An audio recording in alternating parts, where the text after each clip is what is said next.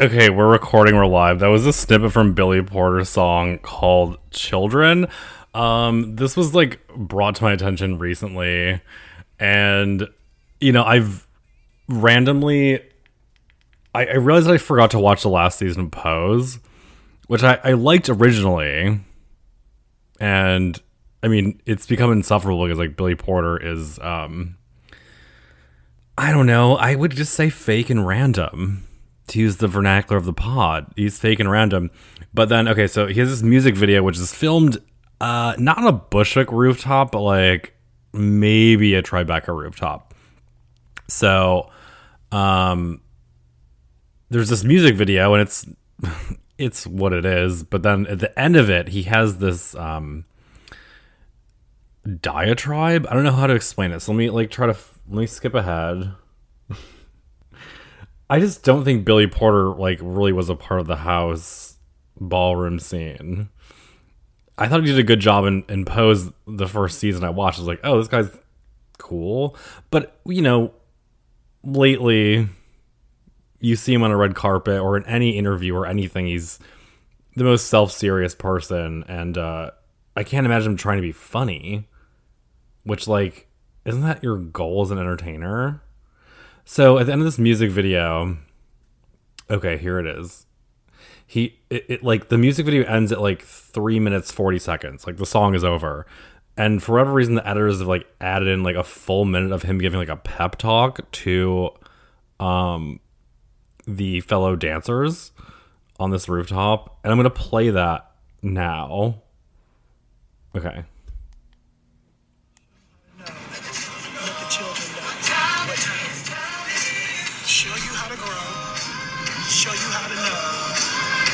The children know what time it is and what time it is, okay? This is about empowerment.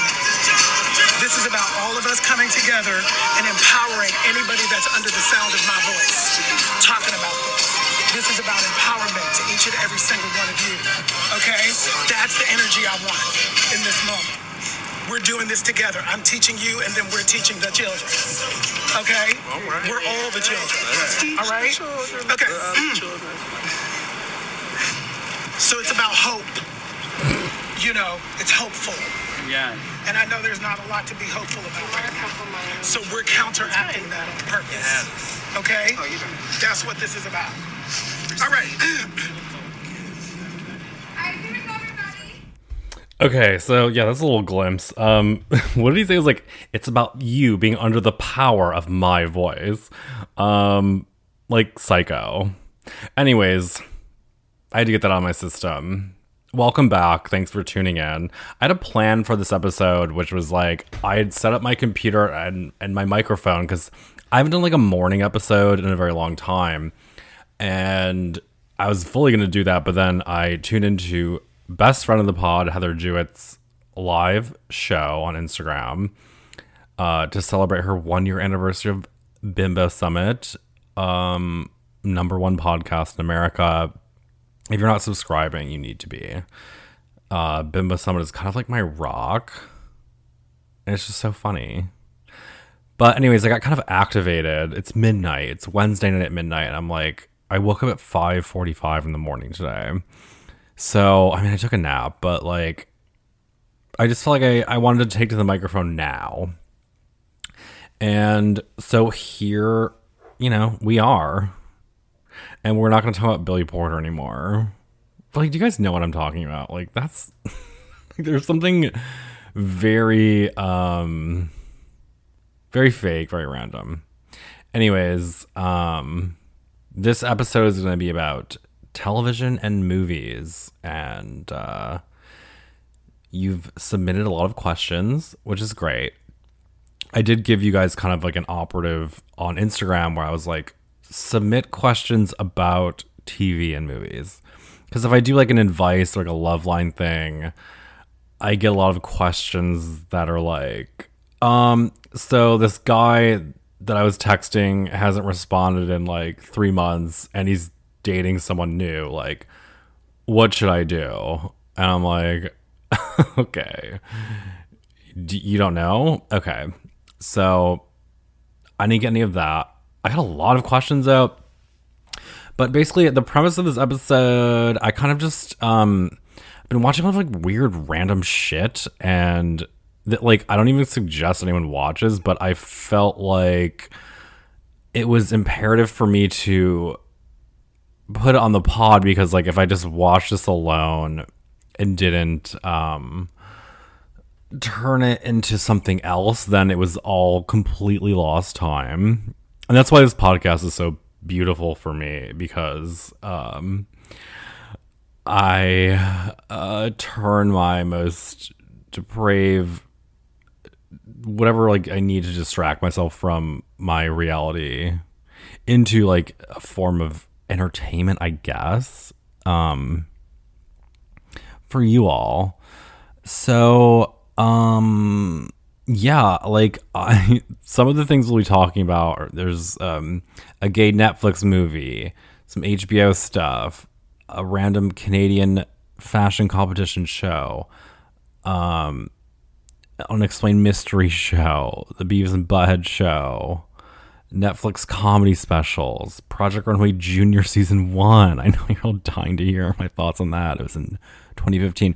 The new Machine Gun Kelly movie. I took more notes on this than I've taken notes on anything in my life. I don't even know who Machine Gun Kelly is, and I don't even like him. But we're gonna I guess get deep. I could probably just like I wish I could just have like the computer voice like read it, which I could just select all and do it. But I'm not going to. I took a copious amount of notes. And I have a lot of questions. So I feel like I could probably fill an hour. I'm shooting for an hour, guys. Anyways, no, so it's the end of the month. It's June 29th. And you know what that means. It means 1 in 10 of you will unsubscribe. Whether it means your credit card is declined, whether it means you're, gonna get the notification that you've been billed again, and you're like, oh no, not again. It was nice knowing some of you. So yeah, look around the room. 1 in 10 of you won't be here next month. And this kind of reminds me of the time, I think it was when I hit like I hit 250 subscribers, which was the size of my high school, my entire high school. No, I did not go to private school. I went to a public school. I just grew up in the middle of nowhere.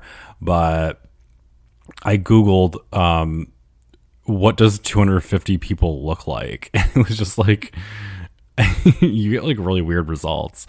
It was just kind of like these weird, like stick figures in like a rectangle. And I was like, that actually, kind of makes sense. I just imagine like, oh, my high school auditorium.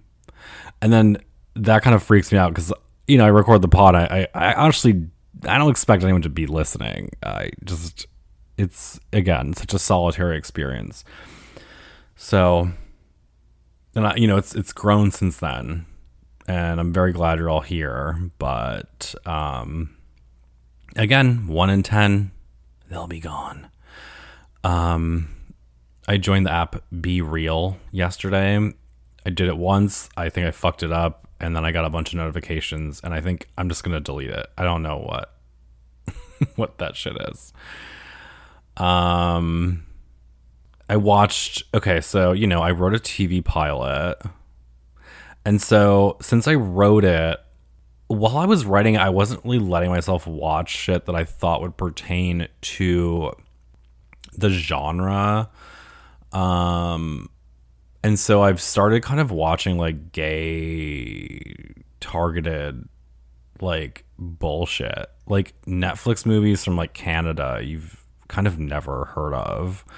So and then I've like rewatched some Daria specials and like Strange with Candy and like Beavis and Butthead. Those are like my main references. But this movie popped up on Netflix called The Closet Monster. Actually, it's called Closet Monster.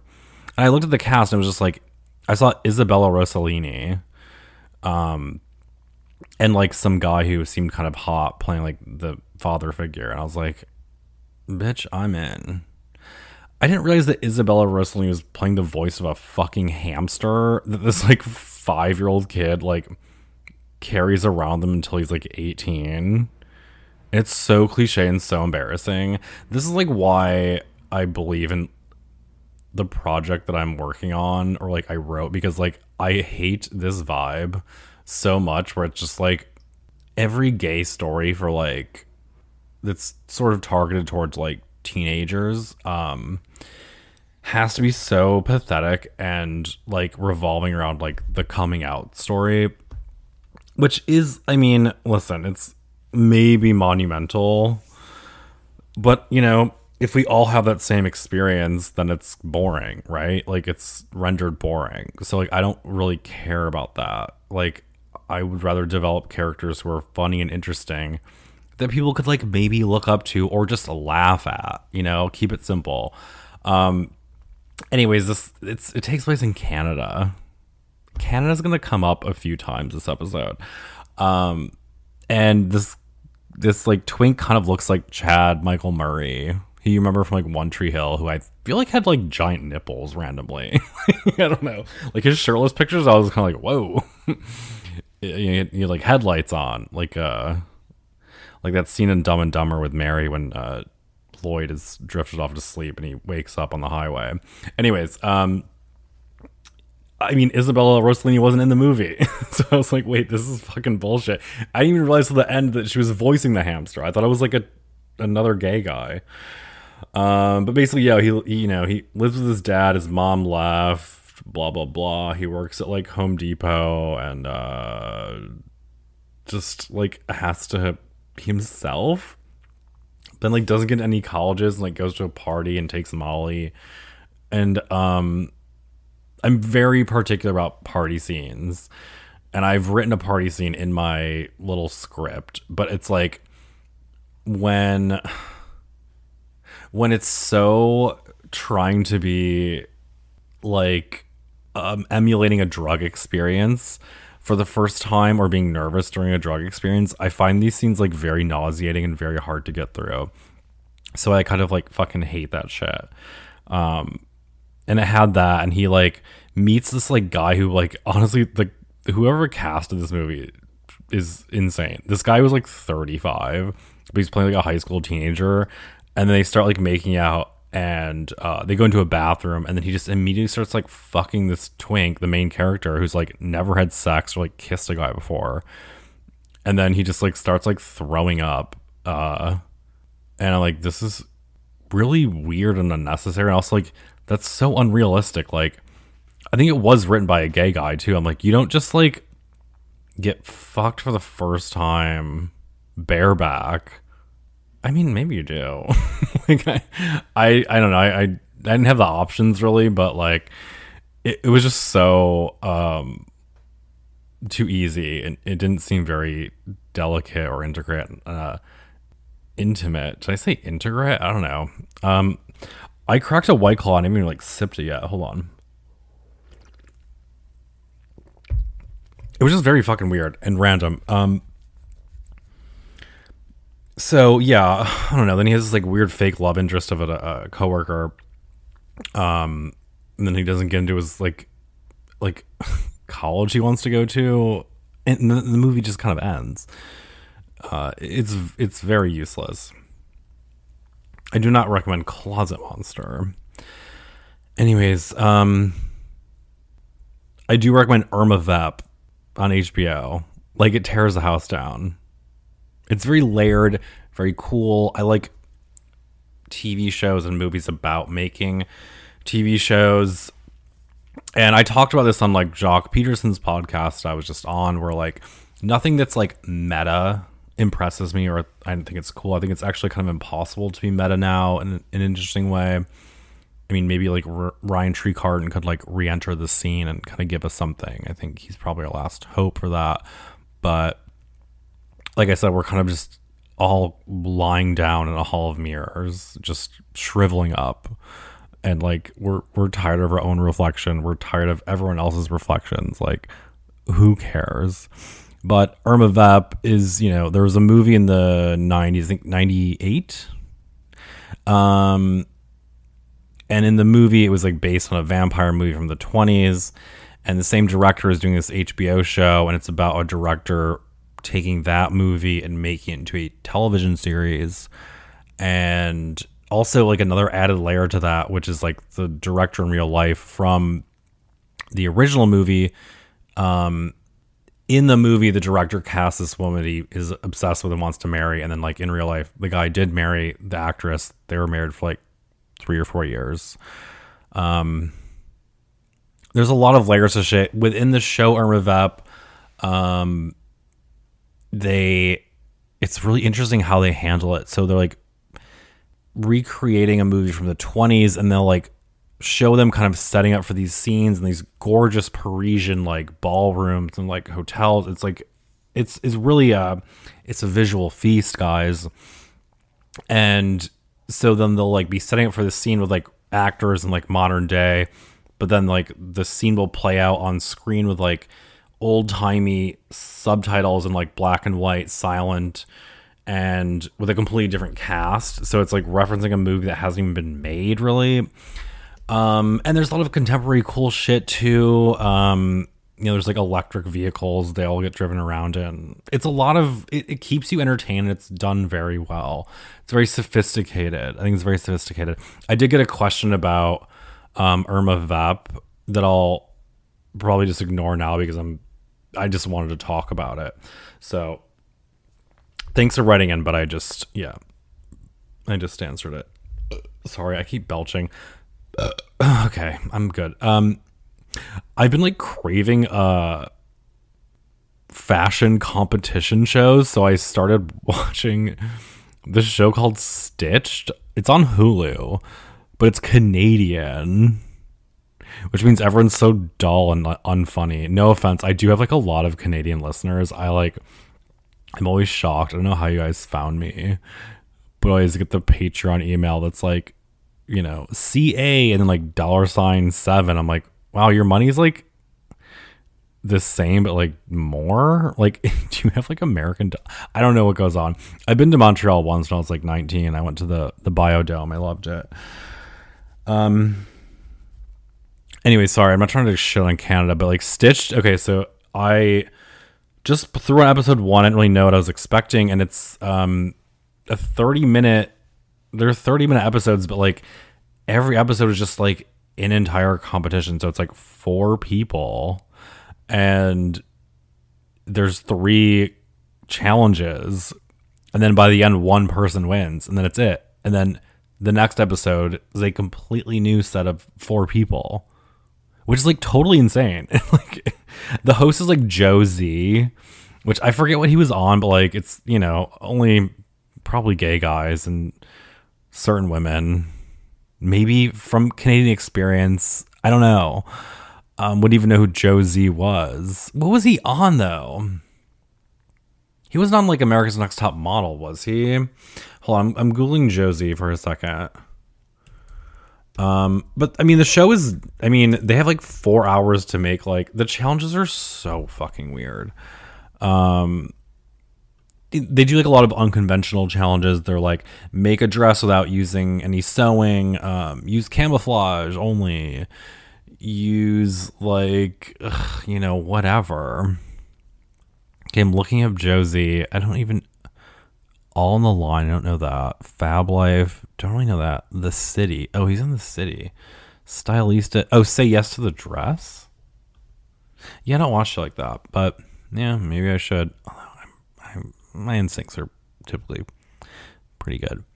Anyways, if you need something really fucking dumb to watch, and then I watched season 1 of Project Runway Junior, which, for the record, I have seen before, and it's weird to watch, children between the ages of 13 and 17 like compete, but they were much more talented than. Not much more. I would say they were as talented as the adults on Stitched. Not to be like xenophobic or a nationalist. America wins again. Sorry, Canada. And there's also this like demented blonde like little twink who's like 15 who like flirts with Tim Gunn a lot, and like Tim Gunn has like no idea how to deal with it.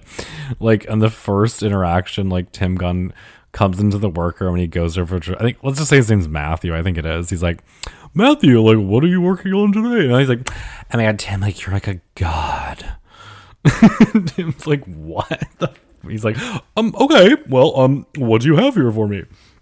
And I looked up this like Twink's Instagram. He's like obviously like 25 now.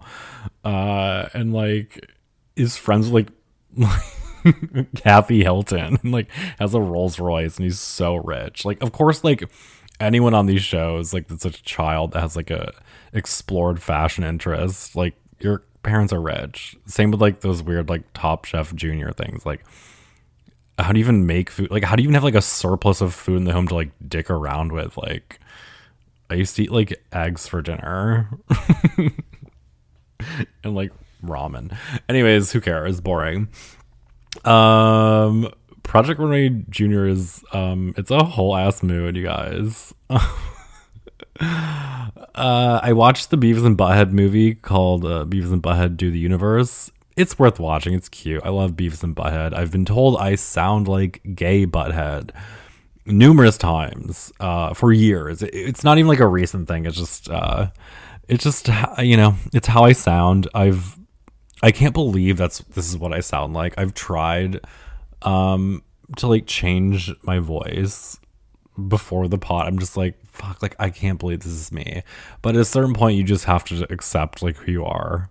And you know, this is how it comes across. This is how I'm expressing myself as best as I can. And I sound like gay Butthead. I mean, hey, it's it's paying the bills. But it won't be for long because, as I said, 1 in 10 of you will unsubscribe. But it was funny. It was cute. I don't think it was as great as like Beavis and Butthead Do America. But then again, I was in a different stage of my life and I thought everything was much better than it probably was. But I think it's cute. It's worth watching. I think the whole idea of it like is funny. They like without spoiling, they like go to outer space and somehow get into like a black hole wormhole, and they enter contemporary American life from like 1998, and it's not so like stupid, and they just like have an iPhone. They like don't know what to do with it. Anyways, I don't want, again, just watch the movie if you like it. If you like Beavis and Butthead, which you should, I think you'll like the movie. It's cute, it's charming, it's heartwarming, you know. Anything that reminds you of your youth without being so punishing about like contemporary values, which are so fake and stupid. They go to like a college campus and they walk into like a gender studies class, and the teacher's narrated or voiced by Tig Notaro, and it's funny or it's cute. You know, it's like they tip their toes into like the water enough, but it's not so about anything, you know, quote unquote relevant or like of today. What else? Okay, so I watched like, there's been so many Netflix specials that just dropped because of like, I don't know, it's called like Netflix Kills Comedy. What's it called? Like, oh no, it's called Netflix is a Joke. Fuck. Not me having like a Bikini Kills moment. So I watched like 4 different specials, and like they get like a famous person to like host it, and they have like their friends join them. I think like the host curates their guests. First one was Amy Schumer, called Parental Advisory. I thought it was funny. You guys know I love Amy Schumer. I don't give a shit what you think about me thinking about Amy Schumer. She's made me laugh so many times. She seems like a real person to hang out with. It's cool. And you may disagree with like some of her like social media stances. I just kind of feel like when you're at her level, it does seem, unless you're like a perfect Democrat, like you're just not, you're just, I don't even know. I'm not going to be that person, but I'm also not as funny or as hardworking as Amy Schumer. But it was called Parental Advisory. It was about like new parents, kind of. That was funny. She tore it crazy. I forget who was on it, but I think this is probably my favorite one of the 4 that I'm going to mention. The next one is Pete Davidson. Called The Best Friends. I like Pete Davidson too. Nail me to the fucking cross. Okay, his father died in 9/11. Where was your dad on 9/11? That's not even funny. I'm going to delete that. His friends are funny. It was cool. It was fine.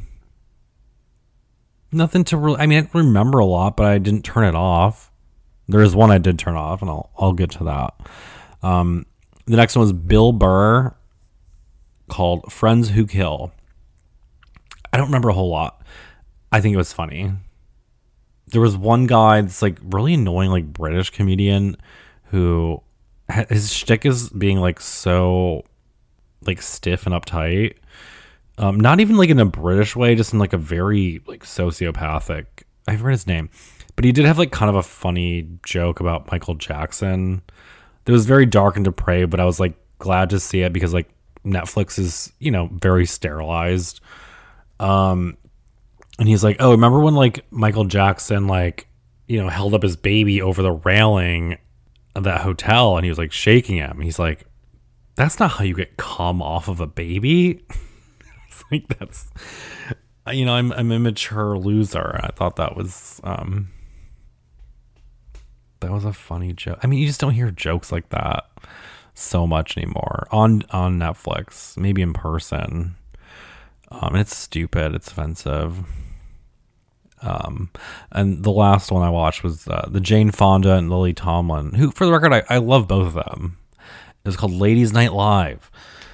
I turned it off in like the middle because like the first woman I loved. I don't remember her name. The next two, I recognize their faces, but they both just did like, actually like a big theme of all of these specials, because they were released like basically within like 2 weeks of each other, like very recently. I don't know when they filmed them, but it must have been like when like mask mandates were lifted or like you could get back to theaters, which was quite a long time ago. I don't think it should take that long to edit a comedy special when you like these performers have nailed their routine. Like they know what they're doing. It doesn't take like a whole lot of work, I think, as an editor to like stitch it together. However, every single one of the women after the first performer did like only COVID material, and it was all about how like anti-maskers and like anti-vaxxers were like horrible people. Like one woman who's like very famous, she hosted some like show on HBO. She was like, oh my god, when you see like a guy in the grocery store and his mask is like pulled down like underneath his nose, like I'm gonna call security. Like, bitch, it's like fucking June in 2021. Like, you don't even have to wear a mask in New York. We're the most like you know, dense city in America. Like, I don't know what you're talking about. And then I just like had enough and I turned it off middle of the day, broad daylight. I fucking had enough. The COVID jokes, like, okay. I mean, maybe you want to like start off trying to relate to people. I guess, you know, I wasn't in the room, but I don't know. I've been in situations for, you know, I just kind of always stayed social. Not always, but like in the last year and a half for sure. After like the new year of 2020 into 2021, I was like, I kind of made a vow to myself. I was like, I actually don't care if I get COVID now. I used to be kind of afraid, but also kind of made me feel like a lot of my own shit came up about like agoraphobia or paranoia, a lot of shit. And I was like, oh my god, like I can't do this anymore. That's when I did Sober January. So cheers to that. And I was just like, fuck it, like I'll just get the flu. I'm sorry, I'm young ish, I'll just get it, and knock on wood, still got it. Anyways, also Jane Fonda and Lily Tomlin were like it was rough. They had like cue cards, like not cue cards, but they had like cards in their hand. They were trying to riff with each other, but they weren't even like talking at each other. They were kind of just like rocking back and forth. It seemed very fucking weird. And the jokes they had were just like, it was honestly, like, I don't know who wrote this shit. I swear to God, it was like the main joke of their intro was like Lily Tomlin being like, considering what's going on, we shouldn't call it history. We should call it herstory.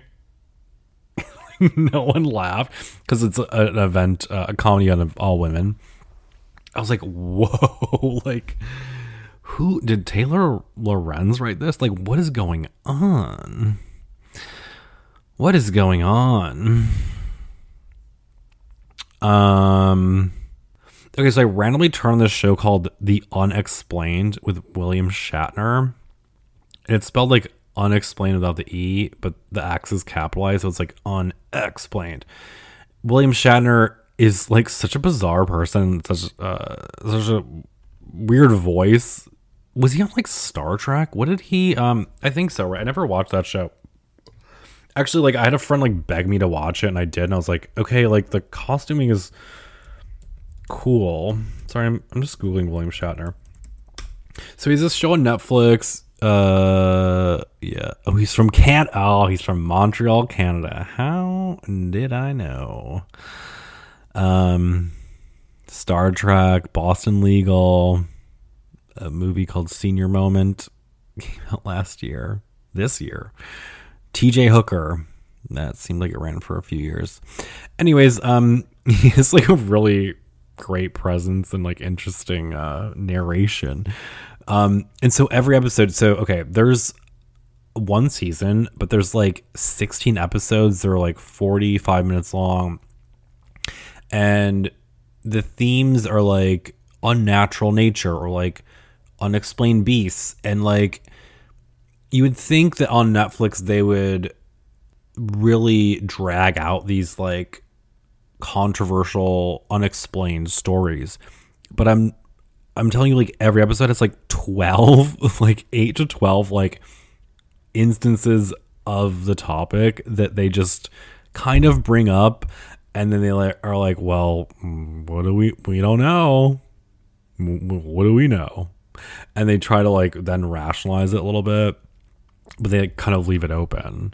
So the first episode was about like, they started off, I don't remember the name of it, but there's that famous suicide forest in Japan, where, who was it? Jake Paul, Logan Paul, I don't know who the fuck went there. He got canceled for like a 5th time. I don't even know. But there is a forest in Japan where Japanese people go to commit suicide, and they're kind of trying to like wrap their heads around it. I mean, suicide is pretty common in Japan. I heard once, I don't even know if this is true, but I saw it on like Tumblr like fucking 10 years ago, that they like installed like mirrors on the bottom of like the subway track so people could like see the reflection, hopefully like not jump. But they're kind of trying to like explain it like metaphysically, this forest, that there's like a geomagnetic field because Mount Fuji erupted 1,000 years ago. And a lot of the hikers climb into these little caves, which are actually like molten lava formed dwellings, and has like an they call it an unnamed compelling force, which means that there's like some sort of vibration that makes you depressed. I don't know. I wasn't there. And then like I didn't really get the vibe of the show, and they segue into this like thing where there were these 9 hikers like somewhere in Eastern Europe. These 9 hikers who are very professional, they climb this like mountain, they set up camp, and they set up camp in a place they weren't really like, they shouldn't have, judging with the wind patterns that were typical, they shouldn't have even like set up there, but they all did. And then all 9 of their bodies were found they had like slashed their way out of the tent as if like something catastrophic had just happened. They're all trying to like claw their way out of it, and they're all found like different injuries. Like some were like burned, some of their skulls bashed, there were broken bones from inside, even though they were like just on snow. One woman had her tongue missing. They like crushed lungs. There was no evidence of like an avalanche or like an attack from a local tribe. They think that like the wind maybe caused some like low frequency sound that made them like go insane, and it can cause like your eyeballs to vibrate and like psychosis and infrasound. I don't know. It's like fucking crazy, but I don't like really believe it or care. It's like some very what was that show that everyone pretended to love, like called like Yellowtails or something? Not Yellowstone. The show. I think it was a Canadian show. Not to be a bitch. I bet Toronto's a nice place to live. It just seems like Williamsburg proper, like now, and then just like more of that. Like every there's like a Madewell in every corner. They do like a haunted house or like a haunted episode, and there's this water park in North Carolina, I think, and these children just kept drowning, like getting stuck in the pool and drowning. Like 6 kids drowned, and they're like, okay, we have to like shut the park down because like there must be something dangerous, or at least like no one's like gonna come. Because there's like, it's not a huge town. Like everyone knows like kids just fucking die there like multiple times a year.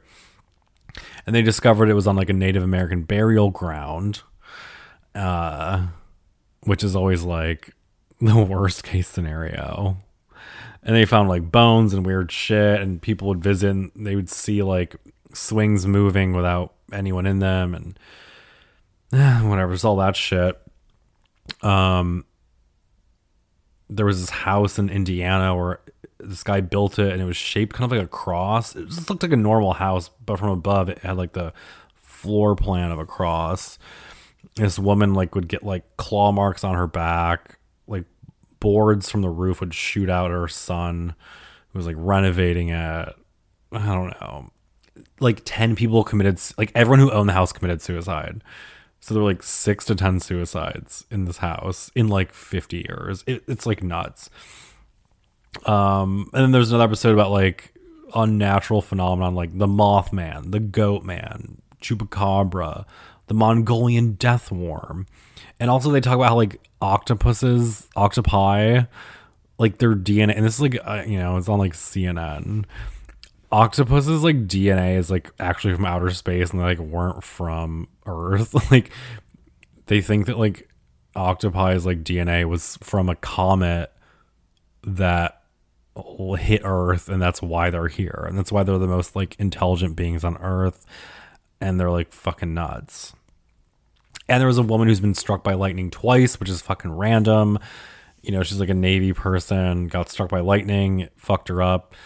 Her hair will just like stand up every time she turns a light switch on. She gets like zapped. She could feel a thunderstorm coming, and she got zapped again for a second time. The first time she got zapped like so hard, like no one could even believe she was alive. I think she was like in a coma for like months. And then the second time she like, like it seemed like it was going to rain, and she opened her back door, got zapped again, and like shot back into her living room like 10 feet. Like talk about random, you guys. Oh yeah, wow. Anyways, I mean, check out this it's like I put it on, and I just like I let it kind of play in the background. It's kind of Unsolved Mystery vibes, and I don't know if I recommend it, but I took a nap to it, and it was great. You put on quiet, and I'm just like, what's interesting though is it's so fast paced. Like you would expect, again, I'm circling back a little bit. You'd expect them to kind of just like drag. Netflix is known for this, dragging out something fucking kind of mysterious for like 8 hours, and he just blasts through all these fucking things, which I kind of just did too. So now I don't even need to watch it. I've only watched like literally 4 episodes out of 16. I literally think it's like 16 episodes that just dropped. William Shatner. I think we all love to see the word shat as well. I meant to bring this up when we were talking about like clothing and like fashion competition shows, but I bought like my friend like a onesie like teddy bear looking thing from LL Bean like a year ago, and sometimes on Facebook when I log in, I get like targeted ads for like toddler clothing. I don't realize it, and I get so excited because I look at the proportions of these garments and I'm like, oh, that is like perfect for my body type. Like I saw this like cardigan that was like, it was from Ralph Lauren. I was like, oh my god, finally I figured it out. Someone with like a slight belly. They get me, and I clicked on it, and like the sizing was like 1T, 2T, 3T. I'm like, what's the T, sis? And it was it's toddler. So I was like, why is this cardigan $40? It looks really nice because it's tiny. And it's happened with like parkas or like, you know, like a bubble jacket with like a hood. I'm like, oh my god, I'm like, that looks so cute. It fit me really well. I don't have to like, you know, worry about the proportions. So I've been, you know, if anyone's like a maven or like a career, an entrepreneur, I have like a really good idea for a clothing line. It's like clothes for pudgy guys, and you just literally take the patterns from toddler clothes and blow them up a little bit bigger, and we will fucking buy it. Like, everyone's obese in America. Like, I'm technically, actually, I might not be obese right now, but I was a month ago. I was right on the limit. Either way, you know, you know, I don't know. Okay, actually, I'm going to just take a quick, I'm going to use the bathroom, and I'm going to talk about the Machine Gun Kelly documentary, which I don't know why I watched. I don't really like him. I don't care about him at all, but I was curious, and, you know, I got time on my hands, so I will be right back.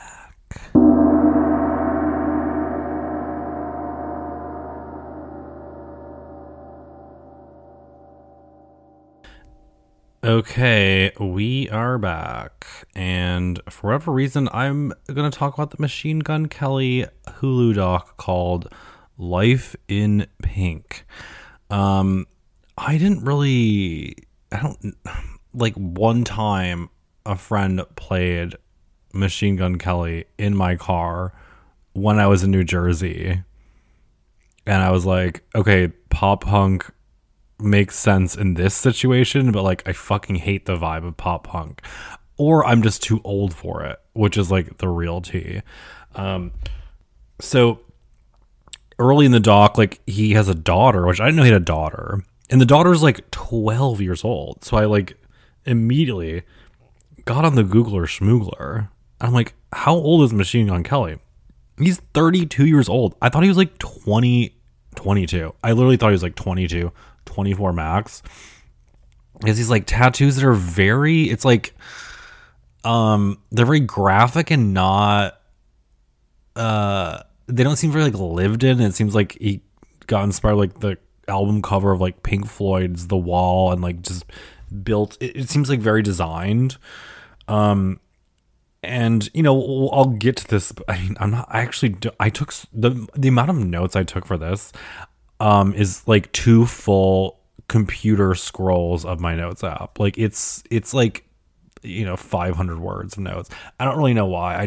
I was like, I started watching, and I was like, okay, I'm going to have to, again, transform this into some form of entertainment for other people, because if I just do this myself, like, it just feels, useless and a waste of time, which it ultimately was. I would say the doc was a weird sort of puff piece for him to seem like a legitimate person and not a poser, which, like, I don't really care if he is or not, but I guess he has been in the game. He was a rapper, and he would battle rap with people.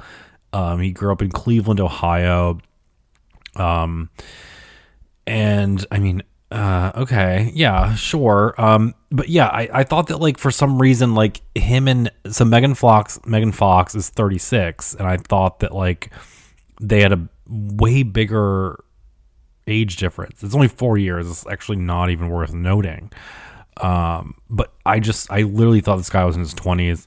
I found out he had a daughter. I was like, this is crazy. You know, he was talking about how he's like doing drugs a lot and how the drugs are like fucking him up. But like literally they only show him like rolling up blunts and like maybe once pouring some like Benadryl into a bottle of Sprite. And I'm like, girl, this is like a gay guy happy hour. Like, give me a fucking break. But I guess he was a rapper before quarantine, and then he picked up the guitar and he started playing covers of other people's music and getting a lot of hits on YouTube and, you know, Instagram, TikTok, whatever. You know, he's friends with Travis Barker, which doesn't make him seem like less of a poser. I mean, I guess, you know, Travis Barker wasn't, you know, he's built an empire, but, you know, Blink-182 was just like a normal band, and they had like this random sort of stratospheric rise to fame. But, you know, you see where Travis Barker is now. He's like part of the Kardashian family. And I'm like, is MGK just kind of, I'm just going to call him MGK because it's like 2 less syllables than Machine Gun Kelly. Like, is he just Travis Barker now, like after he sold out? And that's kind of the whole, a big part of the movie is like him reckoning with like fame or not having the right kind of attention. And it's really embarrassing to even like have for like a man to do this, being like, no, like I'm not fake. Like, and there's like a scene early on in the movie where like he's playing some demos for like a crowded boardroom of like music executives, and he like gets on the table with his like studded leather motorcycle jacket, and he's just like thrashing around on top of the table in this boardroom, and everyone's just kind of like, okay. And in that moment I'm like, well, music executives like seem kind of cool. I'd rather hang out with them than him. And then he does this like surprise concert in Venice Beach, and he performs a song, and I don't know his music. I can't even name a song. It's fine, you know. And the lyrics are, I'm still young, wasting my youth. I'll grow up next summer. I'm like, dude, you're 32 and you have a 12-year-old child. Like, what are you, like, this is why people think you're fake, because like you're not actually like writing from real experience in your current life, right? Like, and then his like album gets released, there's like #1 hits, he like smashes a cake on some like Hollywood like tour bus, he like kicks the windshield out of his like friend's G-Wagon driving down like Sunset Boulevard on like TikTok. I'm like, this is so annoying. He releases a nail polish line called Undone. Conor McGregor, this like fighter, not MCM, what is it called, like MCW? I don't know, the fucking UFC, there we go. Starts like getting to a physical altercation at like the VMAs, and then he's supposed to perform first, and then he gets like bumped from the lineup, and they're like, actually Foo Fighters are gonna perform first, and then he has to go on after them. So his first VMAs were like, you know, a mixed bag. Then there's some like music festival where like the guy from Slipknot like is like, this dude sucks. He's like, I've opened for you before. Like, I don't know. Like, I guess this caught some headlines and not many, but like and I don't really know if this story's true. I'm like, I typically believe victims, but like this one just seems a little fucking fake to me. Correct me if I'm wrong. He's like, oh, I'm so troubled. Like, I'm so fucked up. Like, I'm so fucked up. Meanwhile, like, I'm telling you, his demeanor, like, even in the scenes where he's like being filmed, like drinking quote unquote lean, which I'm like, I don't even think you were that fucked up. He seems composed. He's never actually out of control. I mean, I just described how he's like kicking like a windshield out of a moving car, but he didn't seem so out of sorts. He just seemed possessed by like, he just didn't seem reckless or in danger of himself. I just have an intuition about these things. It's fine if you don't believe me. I really don't care. But so he was telling the story about how he was on the phone with Megan Fox, and he had a shotgun in his mouth. Literally trigger warning. He was on the phone with her, and she's like, I don't like that you're two different people. Like, you and, you know, me and your daughter, we both love you, but then you have this other side of you. It's so bad. And then he like cocks the shotgun and tries to like shoot himself, and the bullet, like, he like pulls the trigger allegedly, and the bullet gets like stuck in the chamber and like bends itself in half. And she's on the phone while this is happening. But then they don't even talk about like what happens after that. He's like, that's when I knew I needed to stop doing drugs. And then it's like, you know, and then they move on to something else. I'm like, holy shit, like this is like the movie. If you actually want to make something revealing or vulnerable, it's like, what drugs were you even on? How did you quit them? And like, did you quit them? Because he kind of still keeps like, there's all these like montages of him like rolling blunts and shit. And it's like, what, like this, it doesn't seem real to me, like at all. Does anyone, you know, if you've seen the movie, sound off in the comments. I don't want to seem like a huge bitch. I just truly think this is like fucking made up to create some sort of like edge. I just don't think he would do it. He doesn't seem crazy enough to do that shit. I think he loves his daughter too much. Also, like, Megan Fox is like barely in the doc, and I'm like, interesting, because like that's kind of why I watched it. I wanted to like see their romance bloom, but like she's not. And I'm like, oh, this is like literally his music is for like teenage girls, and I think that's who this movie is for. They just want to see him, you know, walking around like doing stuff. He like visits his hometown, blah blah blah. I also just kind of feel like if Jeffree Star kept making music, that like he would eventually turn into exactly what like Machine Gun Kelly is like right now. Or Olivia Rodrigo. I think like, to me, Olivia Rodrigo and Machine Gun Kelly like the same exact. They have like the same tenacity. Like, right? Like, they're not. I don't know. It's like a reference of a reference, and like they're trying out new genres, and they're just, you know, very successful at it. And mostly he just wants a #1 record, and we see that happen time and time again in the fucking doc. He just wants a #1. And he always gets it. He's like so like incredibly successful. His first album was like a rap album that got like 1 billion streams, so he tries to bring that up to like the Slipknot guy. You know, to like no avail. He's like, I don't care about like your streams. You're a fake loser. I mean, I'm just jealous because he's like 32 and like still has the body of a twink, and he's like 6'4". You know, must be nice. And then he finally does. I'm like, I'm blazing through these notes. I could have done like a full hour on this Machine Gun Kelly doc, but like now that I'm in it, like, you know, I truly do not care. So he's like, of course, there's like 2 cameras on him in his home, and he gets a phone call from like, you know, his record executive, and he's like, MGK, you got the #1, which is all he's wanted. So this new album is called like, wait, what's it called? It's like Mainstream. Fuck, hold on. It's important because it's so dumb and so stupid. It was called Mainstream Sellout. He's like, yeah, I'm gonna call it Mainstream Sellout because like that's what everyone calls me already. So like I'm gonna give it right back to him. Like, oh my god, like, you can't be postmodern in 2022 or 20. I actually don't know what year it is.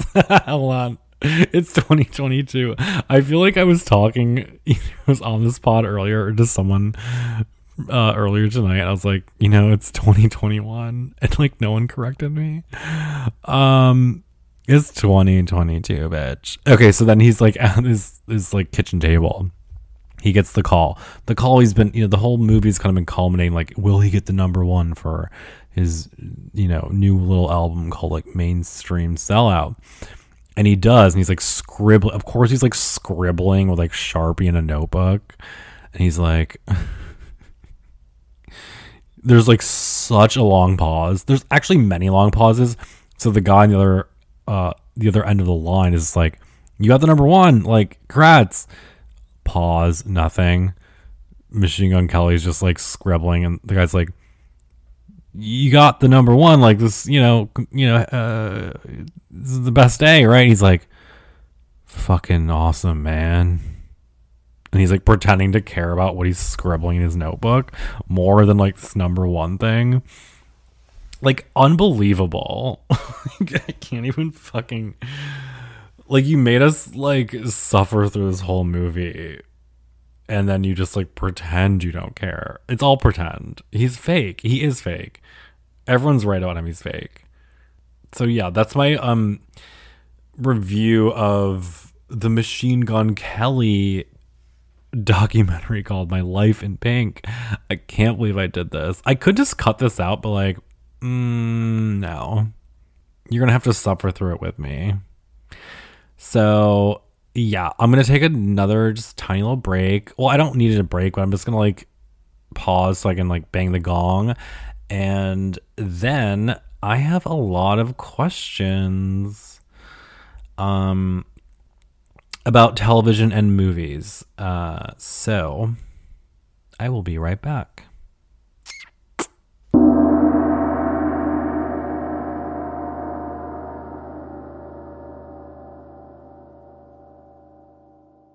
Okay, we're back, and I'm here now to answer all your burning questions. I was going to say, like, I'm going to answer your 20 questions, but I just counted, and there's, like, 30 questions. And, I've done about an hour already, so I think I'm going to kind of, like, rapid fire go through these. They're not super deep, so let's just get into it.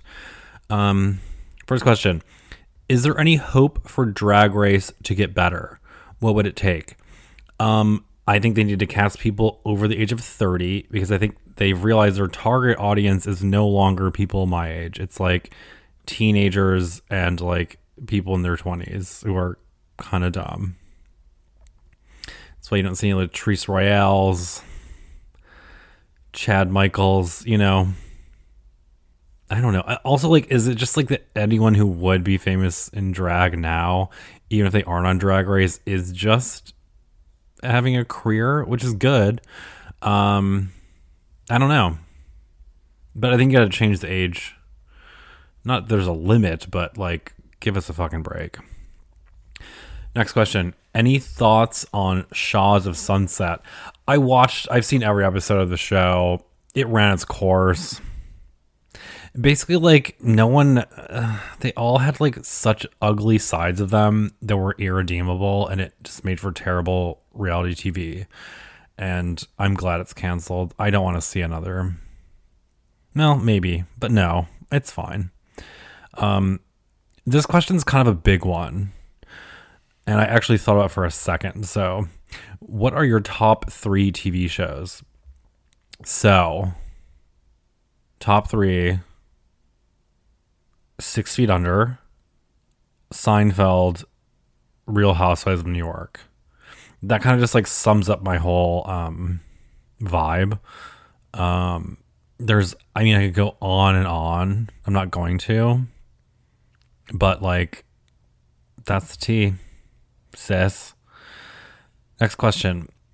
Did you ever watch For the Love of Ray J? If so, thoughts. I've not seen the show. If it's good, make a case for it in the comments, but I've not seen it. Next question. Who would you cast for the new Real Housewives of New York? Not the legacy one. So they're trying to recast, entirely new cast in New York. I don't know anyone off the top of my head because I just feel like it should be like women of a certain age in like the Upper East Side, but I think they're trying to do like a younger downtown thing. I know you want me to say Julia Fox and Kat Marnell, however, like, no. I just love them, but you know, well, I love Kat. I don't know. I think Julia Fox is insufferable. The whole like just the publicity stunts in this day and age, like you can get attention other ways. Calling the paparazzi on yourself just seems just completely undignified. Like I don't care. I'm too old to fall for this shit. Like I literally do not care. Next up, Marry Fuck Kill. Whit Stillman, Noah Baumbach, and Hal Hartley. I only know who Noah Baumbach is, kind of, so I'll marry him, and then I don't care about the rest. Next up, Marry Fuck Kill again. God, you guys are so predictable. RuPaul, John Taffer, Abby Lee Miller. Gonna marry RuPaul because of his Hollywood connections. Gonna kill John Taffer because he's annoying, and I'm gonna fuck Abby Lee Miller because I have a wheelchair fetish. Next up, favorite Love After Lockup couple. Obviously, like Clint and Tracy are iconic. However, Mauricio and Amanda, the redhead, they had like a story that transcended, because it's not depressing. They like made it out, and she had the most bleak upbringing you could like literally ever imagine. The bleakest.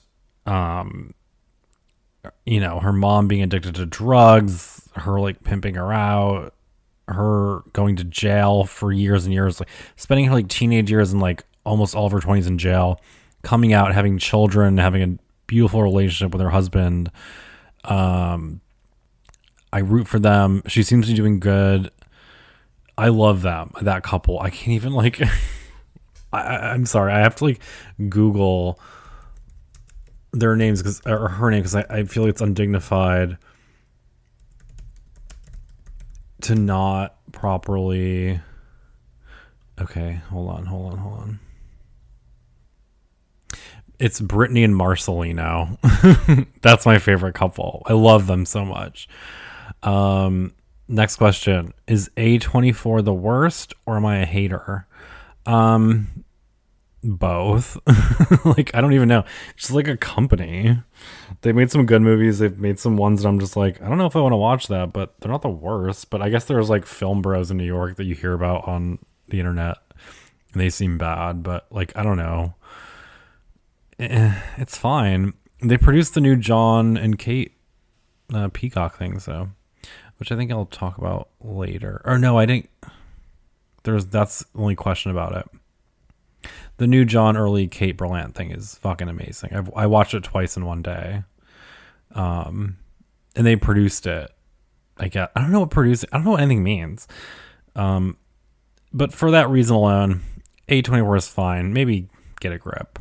Or don't. I don't care. Next question. Teresa Giudice making a comeback this year? I don't fucking know. Probably not. Her husband's a fraud, and like shouldn't be on the show anymore. I'm tired of her. Next question. Not a question. Give your impression of Dorit saying Tapa. T-A-P-A. Like tapas? Like what? I don't even know what that means. Next. Also not even well. Pick a housewives location. I've always wanted Greenwich, Connecticut to be a location, but Andy Cohen actually went on record during a Watch What Happens Live episode that I happened to be watching, and he said he actually tried for Greenwich, Connecticut, and it didn't work out.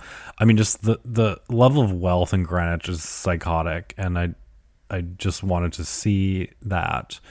That's why we started watching The Housewives in the first place, is to see wealth we couldn't imagine. But like Orange County, as wealthy as it is, there's just like a California virus going around, like, you know, Laguna Beach, the hills, the OC, not Orange County Housewives, but the show The OC. But I thought Greenwich would be cool. Guess didn't work out. Thoughts on Friday Night Dinner? Question mark. Firebird. Haven't seen either. Okay, a few people asked this question. Like 3 people asked.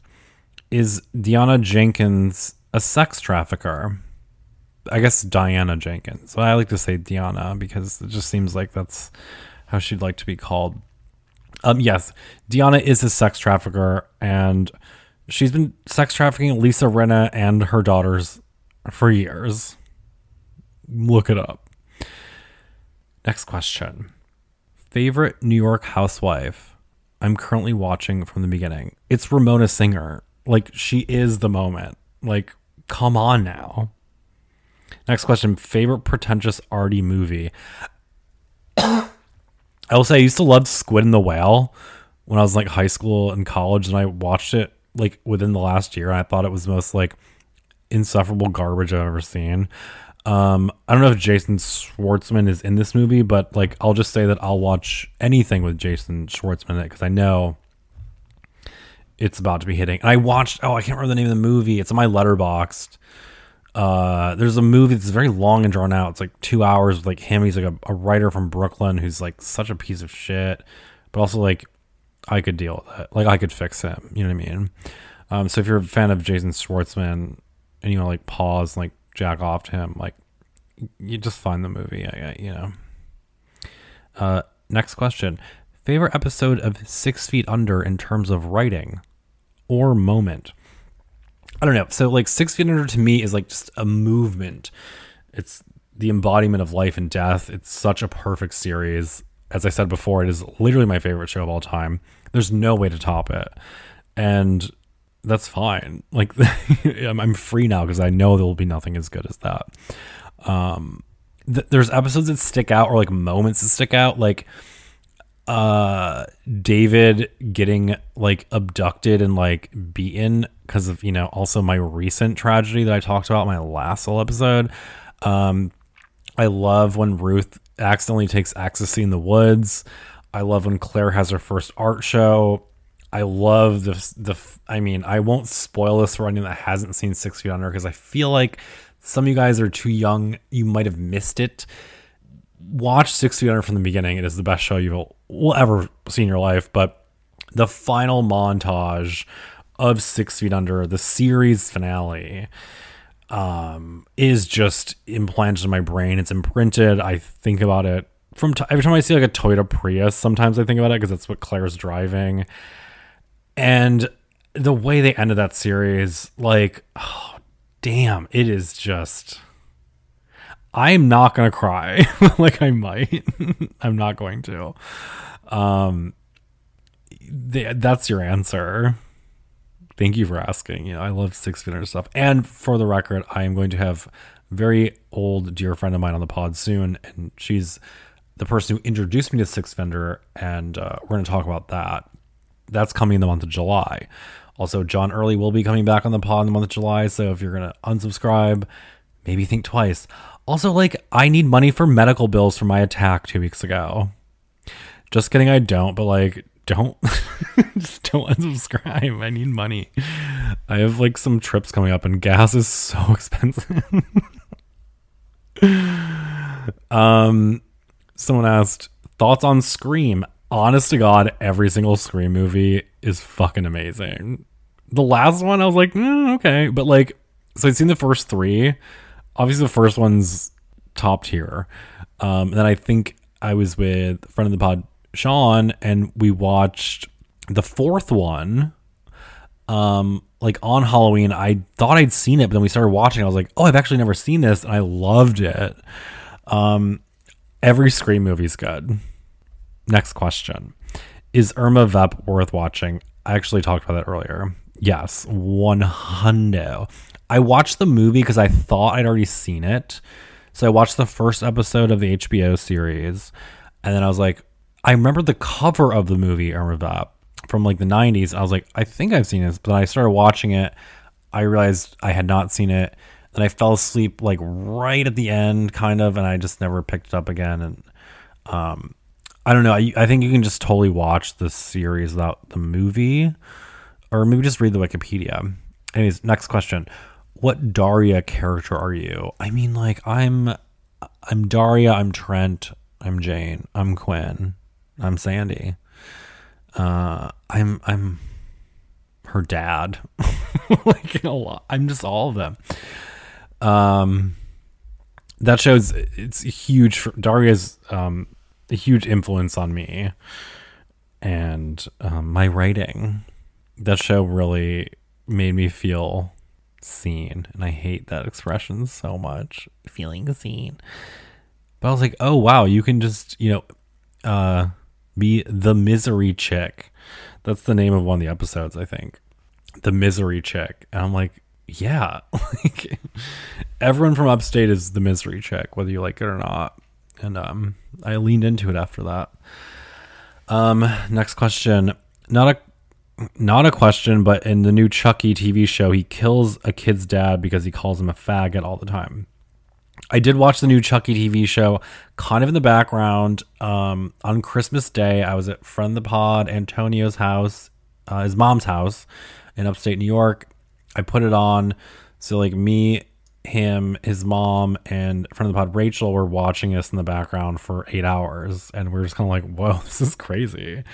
Also a Canadian show. But it was cool. And like there was like a clickbait moment where it's like Chucky's like, my kid's non-binary, like, and they're like, oh, this show's woke. I'm like, actually no, if you contextualize it, like he's being a fucking piece of shit and it's funny. Either way, whatever, there's so much more of the show than that, and there's like violent weird shit going on, and I don't know, I liked it. Next question. What reality TV competition show would you do best at, and where would you place? I always think I could like win Project Runway, but I couldn't. Maybe I could win Stitched. I don't know. I mean, Naked and Afraid I'd probably suck at. I hate being naked. Competition shows. I mean, what else is there? Oh my god, James Charles Instant Influencer. That's what I need to get on that. We gotta bring Benny back. I feel like Benny's privately transitioning, and like I have a screenshot from Bo Nang's Instagram where he's like, oh, this person like creeps me out so much. This little boy. First of all, Benny was 18. Also, like, how dare you? I will, if I ever get caught in the crossfire, that screenshot is coming out. It is on deck. Bo Yang, you're going down. My neighbor. Because he's like next door to me on the grid on the apps. But you cross Benny, you cross me too. Just a sweet, innocent person. How dare you? Who wore little bunny ears that made you uncomfortable? I'm sorry. People really have... They want to dish it out, but they can't take it, quite frankly. Okay, 2 questions left. Actually, like 3, but 2 of them are so... one is, have you watched RRR yet? I don't know what that is. It's a Netflix movie. It seems Bollywood. I don't watch subtitles right now. Next question. Thoughts on Charlize Theron's Southern accent in The Devil's Advocate? I have been meaning to rewatch this movie, and I don't even know if I've actually seen it, but it's on my list. It's always popping up. I'm like, I'll be ready to watch this at some point. Keanu Reeves and Al Pacino, I'm like, that's an interesting mix, because like one can act and one can't. I think you know what I'm talking about. I didn't even know Charlize Theron was in it, and her Southern accent I have not heard. So, sorry I can't answer your question. But, okay. One last question. Movies you're looking forward to seeing. Thoughts on the Barbie movie. Basically, I'm just looking forward to seeing Top Gun in the theater. I haven't seen it yet. I gotta see Top Gun. There was that other movie about, was it Viggo Mortensen? No, I don't. It's like the movie with like Kristen Stewart and like the body parts and all that shit. That looked cool. It was at Williamsburg Cinemas, then it left within like a week. So I was like, fuck, I missed it. I'm looking forward to seeing Top Gun. I'm looking forward to seeing Lena Dunham's new movie, Canterbury Tales or whatever the fuck it's called. But Sharp Stick, which I've already seen at a screening at Sundance, I mean online, virtually, was fucking amazing, and I can't wait. I mean, people are gonna hate it. I already know, because I've looked at the Letterboxd reviews. It's like doing very poor in that, but like people have already made up their mind about Lena Dunham, and they're losers and they're frauds. So I want to watch that again, because that was so much more offbeat and unexpected than you would think, and hot. Like it was fucking cool and strange. Like she did it. She fucking tore Sharp Stick crazy. The second part of that question is thoughts on the Barbie movie. I trust Greta Gerwig's vision. It looks zany. It looks weird. I've been meaning to ask friend of the pod Hari now for some tea, but I haven't, because like I don't know if I could keep in the lockbox. So I don't want to ask because, you know, I think she would trust me with the information, but I don't trust myself with the information. So I have not asked, but she's in it, and it's like public information. That's fine. But yeah, I mean, I don't know. People had problems with like Ryan Gosling being Ken. I'm like, they're like, well, you know, like he's not the ideal man. I'm like, well, that's maybe not the point of the fucking movie. Like, you make a movie. I like to see you be in charge of making the Barbie movie. Like, Twitter follow, like we have 24 followers on Twitter. Sorry. No one's getting on board with your vision because you don't have one. Anyways, guys, it's late. It's almost 2 a.m. and I think I've recorded for, you know, probably an hour and 15 solo. Thank you for sticking around this long. If you have, really appreciate it. Wait, I had, I was on 2 podcasts this week. So if you haven't got enough, I was on Unpopular with Jacques Peterson, and I was on Crisis Twink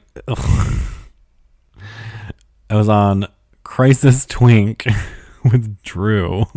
God damn it. It's late. Again, I've been up since 5:45 in the morning.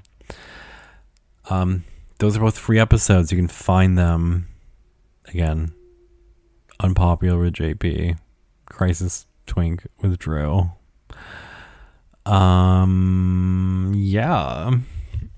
I'm reaching for my phone and I'm thinking, do I lead us out with a song? I don't have one lined up. What should I do? Oh, I'll just play some Post Malone. Okay. Love you guys. Thank you so much. Again, don't unsubscribe. Nope.